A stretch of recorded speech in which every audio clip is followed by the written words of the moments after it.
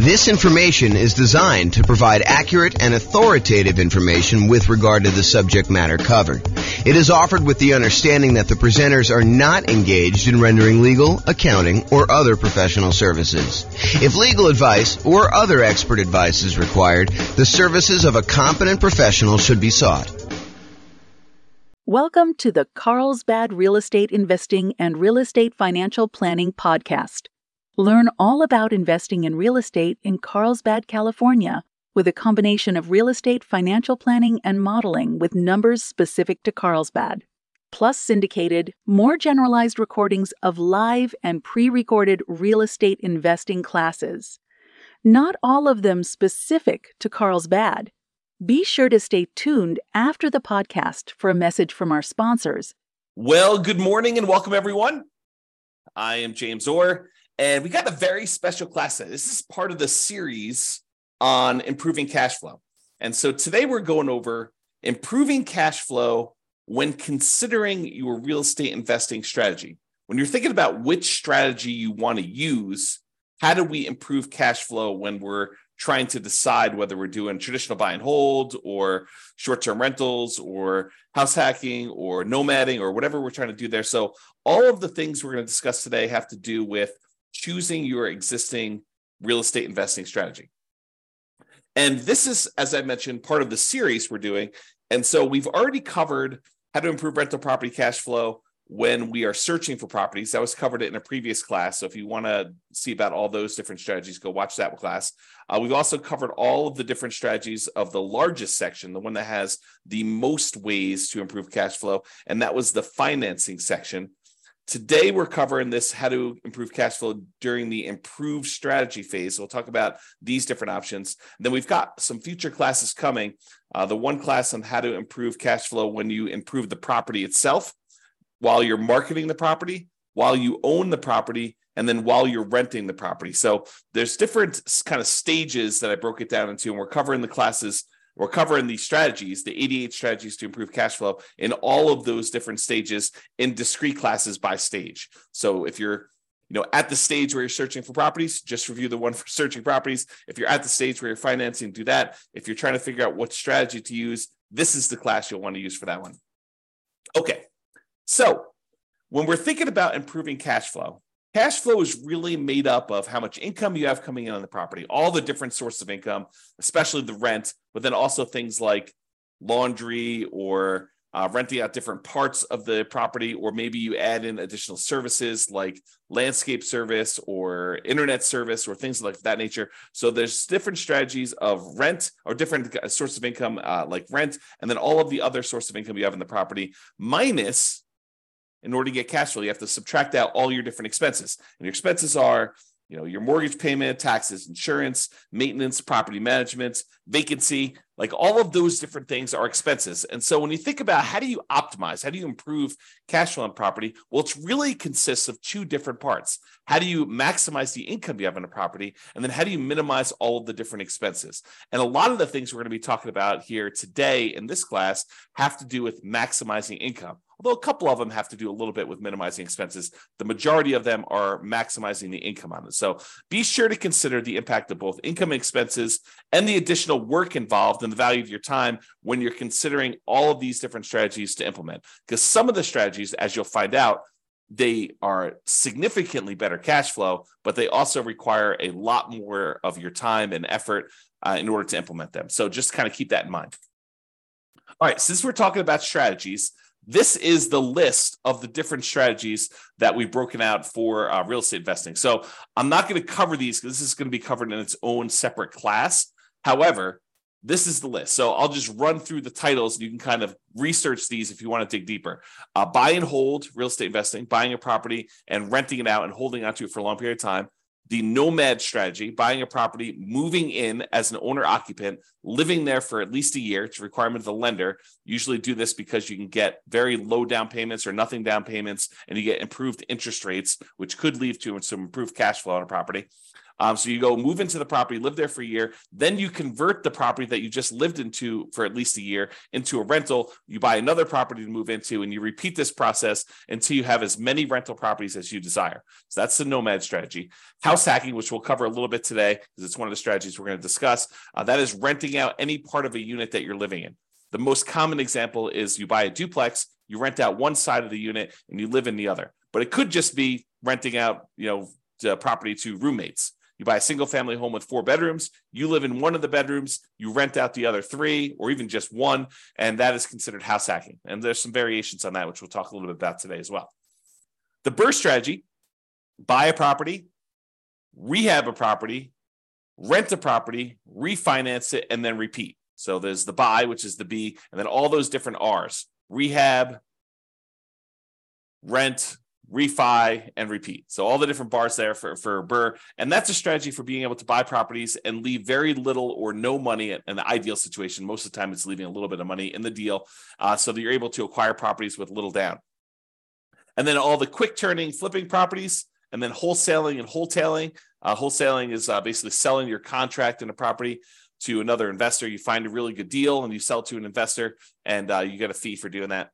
All the creative financing stuff: buying property subject to, lease option, lease purchase, rent to own, owner financing, agreement for deed, contract for deed, loan assumption, like all of the creative different strategies for financing properties. Those are different strategies. And then partnerships and syndications. If you're going to get together with one or more other folks who want to invest in real estate with you, then you can kind of structure those in various different ways. And then tax liens and tax deeds, whether you are investing in a lien against a property with the hope that the property is, they either pay you a return on it, or in the event that they don't pay you the return, then you can actually foreclose to the property and get ownership of it. And then real estate investment trust, which I don't usually cover, but I include it to be all inclusive, to kind of be comprehensive here. That's that. So these are the different strategies. And you'll see that we're talking about using different strategies here today when we talk about how to improve cash flow. All right, so here's the list. Different ways to improve cash flow when you're thinking about the different strategies you can use as a real estate investor. So one of the different ways you can kind of improve this is to change the term that you're renting out properties. So I think a lot of people think about investing in real estate as you buy a property and you rent it out, and you rent it out to a tenant, and there's a year-long lease in place. And maybe the tenant renews for another year, and you kind of keep doing that. Or maybe they leave early because they got evicted or they can't pay their rent anymore, and you kind of shorten the term in that way. But you could deliberately choose to rent out properties monthly or weekly or nightly, like a vacation rental. So changing the term of the rental can improve your cash flow on a property. We'll talk about that a little bit. Or doing a totally different strategy, like a lease option, where instead of just leasing the property to a tenant, you decide you want to go after a tenant buyer, a tenant who also has the option or a contract to buy the property from you a year or 2 or 3 or 4 or 5 down the road, or 6 months down the road, whatever you negotiate as part of your term. Basically, they will lease the property from you, and then after they lease it from you for a period of time, they're going to buy it from you. And there's some advantages to doing that, which we'll discuss here in a minute. Or you could choose to do a specific niche. You could cater to a group of people who you know are looking to rent in your area.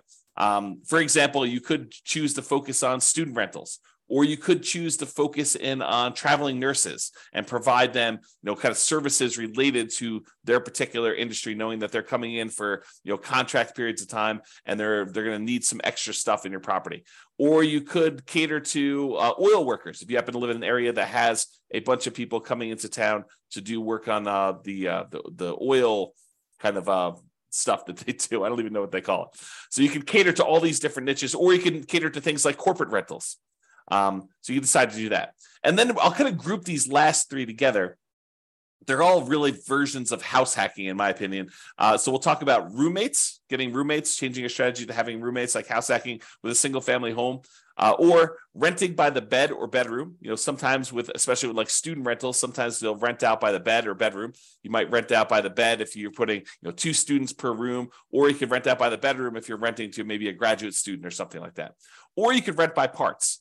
In some cases, you may be renting to renting a property where, you rent the garage separately, or you rent access to the community swimming pool separately, or you rent access to the storage units on the property, like the storage shed where somebody wants to be able to store something or whatever they're doing there. So those are different ideas, and we're going to go into those in detail here. All right, so let's talk about term. So related to term, so term is going to be basically changing the duration of your lease term. So you can either do a daily rental, things like vacation rentals, or there may be some situations where you might rent by the day, or you could do weekly rental. I guess it would be a variation of vacation rental. But I was thinking of if you rent your property out for the Super Bowl weekend, that may be like a daily rental or maybe a weekly rental. But it's all sort of covered under that short-term rental, vacation rental thing. So you can do daily rentals. You could do weekly rentals. Weekly rentals could be a good strategy, or monthly rentals. Instead of doing the weekly, you could do monthly. Or the traditional way of doing this, I think the most common way that most folks are familiar with, is yearly rentals. So in addition to changing the term of your lease, a lot of times you're changing what you're providing with the rental, whether you're providing the house furnished or unfurnished. And so realize that you may have sometimes significant additional startup costs if you're changing the term of your strategy from a year-long lease, which you may be renting out a vacant property, although you could do a furnished year-long lease, and do instead a more of a completely furnished turnkey. Someone shows up almost like a lodging hotel sort of situation where you allow someone to come and stay in the property like that. So typically, rent increases as the duration decreases. So the shorter the term of your lease, typically the higher the rate is. There are probably some exceptions to this, but overall, that's the general rule of thumb. Shorter terms tend to be more expensive than longer terms. Now, the other thing to watch out for, if you're going to go and do this strategy where you're going to change from doing year-long leases to short-term rentals, which could be significantly higher income on the property, you also have to watch out for increased expenses, like increased vacancy expense. You're not going to have 100% of the nights occupied in most cases. There's probably some exceptions to this, but in most cases, you're not going to have 100% of the nights occupied if you're doing some type of short-term rental or vacation rental. You might have 50% occupancy or 70% occupancy or 30% occupancy. So just realize that you may have increased vacancy for doing that. You may also have an increase in marketing costs. Whereas you may market to find a tenant for a year, for the 60 days or so prior to the lease expiring to get your next tenant. If you're doing a vacation rental, you may be advertising on all of the kind of short-term vacation rental type websites, and that may significantly increase your marketing costs and time. And then also your management costs may be much higher. If you're doing short-term rentals, you may have a significantly higher cost to get the property ready for the next tenants, kind of like being in touch with the tenants, kind of doing your contact and making sure everything's ready to go for the short-term rentals. Things like that could be increased by doing a shorter term. And then finally, in some cases, the maintenance on a property on short-term rental could be slightly higher depending on how things in your property wear and what it costs for you to keep up with maintenance on the property for doing that. Replacing things that you might not have in a long-term rental, like linens or shampoos and things of that nature. Like, you could have a pretty significant increase in cost for doing that as well. But in a lot of cases, not every case, but in a lot of cases, those costs are more than made up for by doing the short-term rental. So this class, by the way, is not intended to be like, this is how you do short-term rentals. This class is intended to be like the overview of how do you improve your cash flow and things to consider, then go research. If you're interested in doing short-term rentals, you want to go dig into that particular strategy to become an expert at that particular strategy. Okay. All right, let's talk about lease options. And when I say lease option, I'm talking about the whole kind of like rent-to-own family. Lease option, which is a lease with an option contract. Lease purchase, which is a lease with a purchase contract. Rent-to-own, which is a generic way to describe these, or lease to own, which is another generic way to describe these. So like I'm talking about that whole family when I say lease option. So I'm not specifically calling out lease option. I'm using it generically. Okay, this tends to provide the lease with option where you find a tenant buyer who wants to lease the property from you with the intention of buying it from you 3 months, 6 months, a year, 2 years, 5 years down the road. It tends to provide an exceptional improvement in cash flow in markets where the cost to buy is significantly higher than the cost to rent. In other words, where the price to rent ratio is less than ideal. So if you're in one of those markets where it's really hard to make cash flow work, putting a reasonable amount down, because the cost to buy a property is so much higher than the cost to rent a property, this could be a great strategy for you to consider. If you think about it, I'll just name some numbers here. Let's say in your marketplace, if you were to go try to buy a property, the mortgage with taxes and insurance and everything on it is close to $3,000 a month. But rent on that particular property is, low 2000s, 2,200, maybe 2,000 even, maybe 2,400. But there's a significant difference between what a property would rent for, and even if you put 20% down or 25% down, what the property would cost you to buy. If you're in a market like this, lease option could be an interesting strategy. Why? Because when you're talking to someone who is coming in, they're leasing the property with the intention of buying it later, you need to talk to them about what it's going to cost them to buy the property. So you get to, instead of just comparing rent to rent when you're marketing your property, now you get to discuss with them, this is what it would cost if you were just renting the property. If you were going to buy the property, though, it's going to cost you about $3,000 a month or $3,200 a month. And so rent is going to be a little bit higher than what normal rent is on this property, and you're going to be able to buy it later. And if they tell you, look, I can't afford a $3,000 a month payment, what they're telling you is, I'm never going to be able to buy this property. I can't afford a $3,000 a month payment to buy it. So you're setting them up for failure if you try to put a tenant buyer in a property where they tell you up front that they can't afford what the payment's going to be when they go and finance it. If the only way they can afford the property is when they're renting it, then they're never going to be able to afford the property. Now, there's exceptions to this, right? Like someone comes into a windfall of some sort and they're able to get a big enough down payment where they could buy it all cash and they no longer have a monthly payment, or they get a big enough down payment where they're able to do that, or they think the interest rates are going to go back down. I'm not sure I would be speculating on that, but there are some exceptions where that's the case. But if I would want to put a tenant buyer in a property, if I wanted them to buy the property, which I think I want to play win-win, right? You want someone to be in a deal where they can actually succeed through the process that you're helping them do. You want them to help them buy the property. You don't want to put someone in the property where they're never going to buy. So if you do want to do that, which I think you should, then you put them in the property and they need to be able to afford that monthly payment.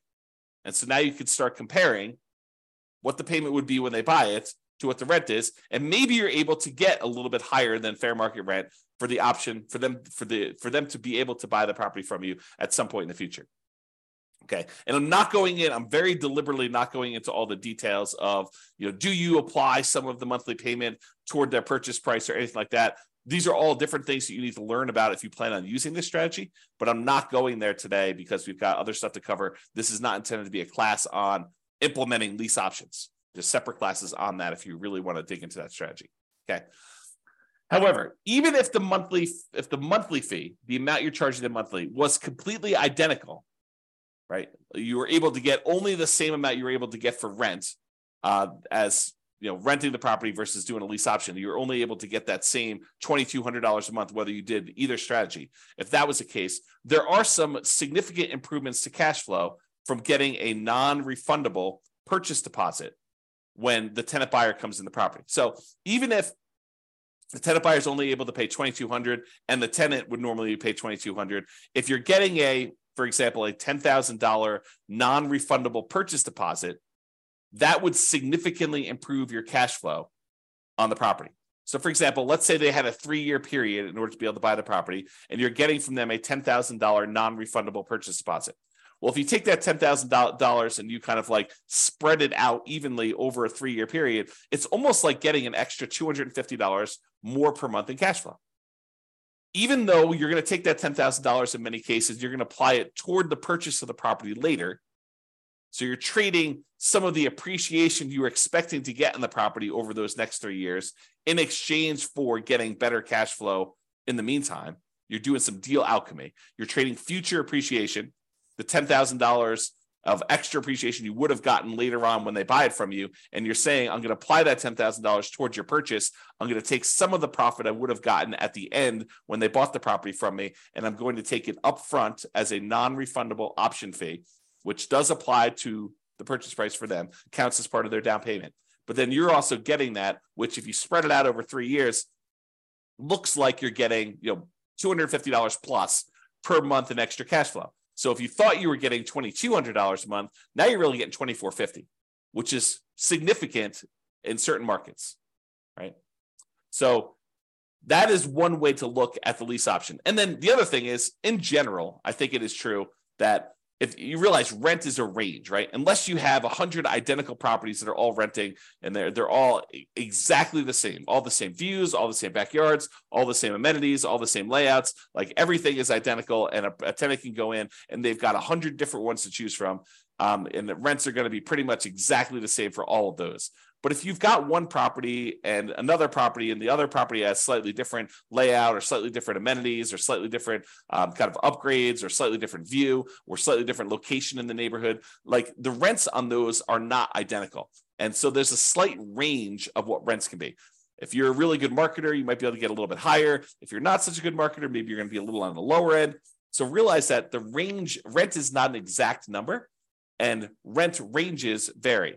And if you're doing a lease option, you're giving someone the ability to buy a property from you, you're almost always going to be on the top of that rent range. You're usually not going to be on the low end of a rent range by putting a property up for lease option, because you're adding something that is extra, that is special, that's valuable to them. So you're almost always going to be at the minimum at the top of the rent range. And in some cases, you're able to get a premium. Okay. And one of the other little perks of doing lease options is you might also improve your cash flow through slightly lower maintenance, slightly lower vacancy, and slightly lower management. So these aren't like huge numbers, although they can be, but they tend not to be these huge numbers. But realize if you've got a tenant buyer in a property who has ownership mentality, who is on the path to buy that property from you, a lot of times they have pride of ownership. They think that they're buying the property, and so they want to maintain their property a little bit nicer. They tend to stay a little bit longer, although there's exceptions to that. And you tend to have to do less management for them because they are owners. They think that they're going to be owners of the property. So the ownership mentality of tenant buyers versus tenants could be a huge plus to help you with your improving cash flow. So for that reason, doing this lease option strategy, changing your strategy to be lease options, could be hugely beneficial. And I've also talked about how in the past, and this is sort of a side note, go like research this more with one of our other classes, but I've also talked before about this idea of being able to use the lease option non-refundable option fee in order to use that as the down payment to go buy your next property. So imagine you're doing a nomad property where you move into the property, you put 5% down, and you move into the property, you live there for a year. And then when you are planning on exiting that property in order to go buy your next one, you get a tenant buyer to come in who's going to be a tenant and buy the property from you. They give you a option fee on the property. Let's say it's 5% of the purchase price. Then you use that option fee yourself to go put 5% down on the property that you're buying, and then you are able to buy your next property. The tenant buyer who is going into your old property provides you the down payment to go into your new property. So this could be a strategy to provide you with the down payments to continue your own investing strategy as well. All right, let's talk about niching. Specialization tends to be more expensive than generalists. So if you cater to a specific audience, corporate rentals, traveling nurses, students, undergrad, graduates, startups, whatever you decide you're going to cater to as part of your particular strategy, it is up to you to figure out how you can provide extra value, what they need, determine what they need, and then provide them what they need, add value to whatever it is that you're offering. And a lot of times you can get slightly improved fees by doing so. Okay. So what can you offer them that would be more attractive to people in that group than just renting another property? And then what's a reasonable premium you can charge for providing that extra value? So if you're going to charge money for students, maybe you provide housing that's near the university and some extra things that students would like the terms that kind of coincide with the school year, or the ability to have their parents co-sign, or whatever it is that is appropriate for you and that particular niche that you're serving. Find out what they need, how you can cater to them, and then cater to them, and you may be able to find a profitable niche to focus on. All right, let's talk about house hacking. So house hacking is renting out part of the property while you live in the property. And we're going to go over 3 different examples. We're going to talk about getting roommates. We're going to talk about renting by the bed or bedroom. And then we're going to talk about renting by parts. So let's jump into that. So let's talk about roommates. So imagine you have a single family home. You might be renting bedrooms with use of other parts of the property. So you rent them a bedroom, but they get use of the kitchen and the basement and the living room and maybe a parking spaces if you have that in your property. In some cases, you may have a non-conforming duplex that you could rent out to a roommate. So we see these occasionally come up, but they're properties where they're not duplexes. They're not zoned a duplex. They are not set up where they qualify officially as a duplex, but they look like a duplex. It's a property that's a complete upstairs unit, and then there's a side staircase that goes down to the basement unit, and there looks like a totally separate apartment in the basement. In some markets, you can't put the stove in, or you can't do something where that would trigger compliance issues or something like that. But it could have a hot plate or something like that, or a mini fridge or whatever. But it looks like it's a duplex, although it's technically not. It's what we call a non-conforming duplex. And actually, I have a typo here. I'm going to fix it. Non-conforming duplex. So non-conforming duplex that you can't technically rent it out as a separate unit. It doesn't have its own address, doesn't have its own whatever, heating source or air conditioning source or a stove or fireplace, whatever it is, the difference between having a full duplex and not in your marketplace. It could vary a little bit, but you could have a roommate that lives down there. Imagine you were just going to have a roommate upstairs in a different bedroom. Well, in this case, you have a roommate, and those could be the rules that you apply to this thing where you are having a roommate. And so a lot of times you have to watch out for your occupancy limits in your marketplace, and they're not going to have their own address. And maybe you have to give them access to something else in order to do this, make this right. Find out what it needs to be in your marketplace. And a lot of times your real estate agent can help you with that. But you maybe have a non-conforming duplex that you could do that. Or if you have a traditional duplex, triplex, or fourplex, you might be renting out the other units of that property, like actual conforming duplex, triplex, where they're legally considered duplexes, triplexes, or fourplexes. You might be renting out the other units. And in addition to that, some investors may choose to rent out the duplex, rent out the other units, or triplex or fourplex, rent out the other units. And then in addition to that, they may choose to get roommates for the property they're living in as well. Okay, so that is another option. So that's like roommates. And that could significantly improve your cash flow if you're thinking about that. Okay, rent by bed or bedroom. So in some situations, they might lend themselves well to renting out by the bedroom or even the individual bed. A lot of student rentals, they may do individual bedrooms, or they may do kind of by the bed, where you have two students per room. You have two beds in there, maybe two desks or something like that to kind of cater to the students. Or you could rent by parts. We talked about this non-conforming duplex, triplex, or fourplex, and be sure to check and apply with local occupancy laws to do that. But more unusual setups could also include like RV parking spaces for them to park their RV. So if you have lots of space in your property and it's set up for RV parking, you're allowed to do that with your HOA, then maybe you go ahead and you rent out the space for someone who wants to be able to park their RV there, and that could improve your cash flow on the property. Or maybe you own an RV that you have, or maybe it's a tiny home that you set up on the property, and you could rent that out as its own separate living unit on the property if your occupancy laws allow you to do that. Another common one is if you have a garage or storage units, you could rent out the access and use of the garage separately to somebody who has a car or like machine shop that they really want to have separately, and they don't have space in their apartment, and they want to just rent a private garage to be able to have their setup there, so they can do that. It does not have to be like, it's kind of key point here. It doesn't have to be a place where people sleep.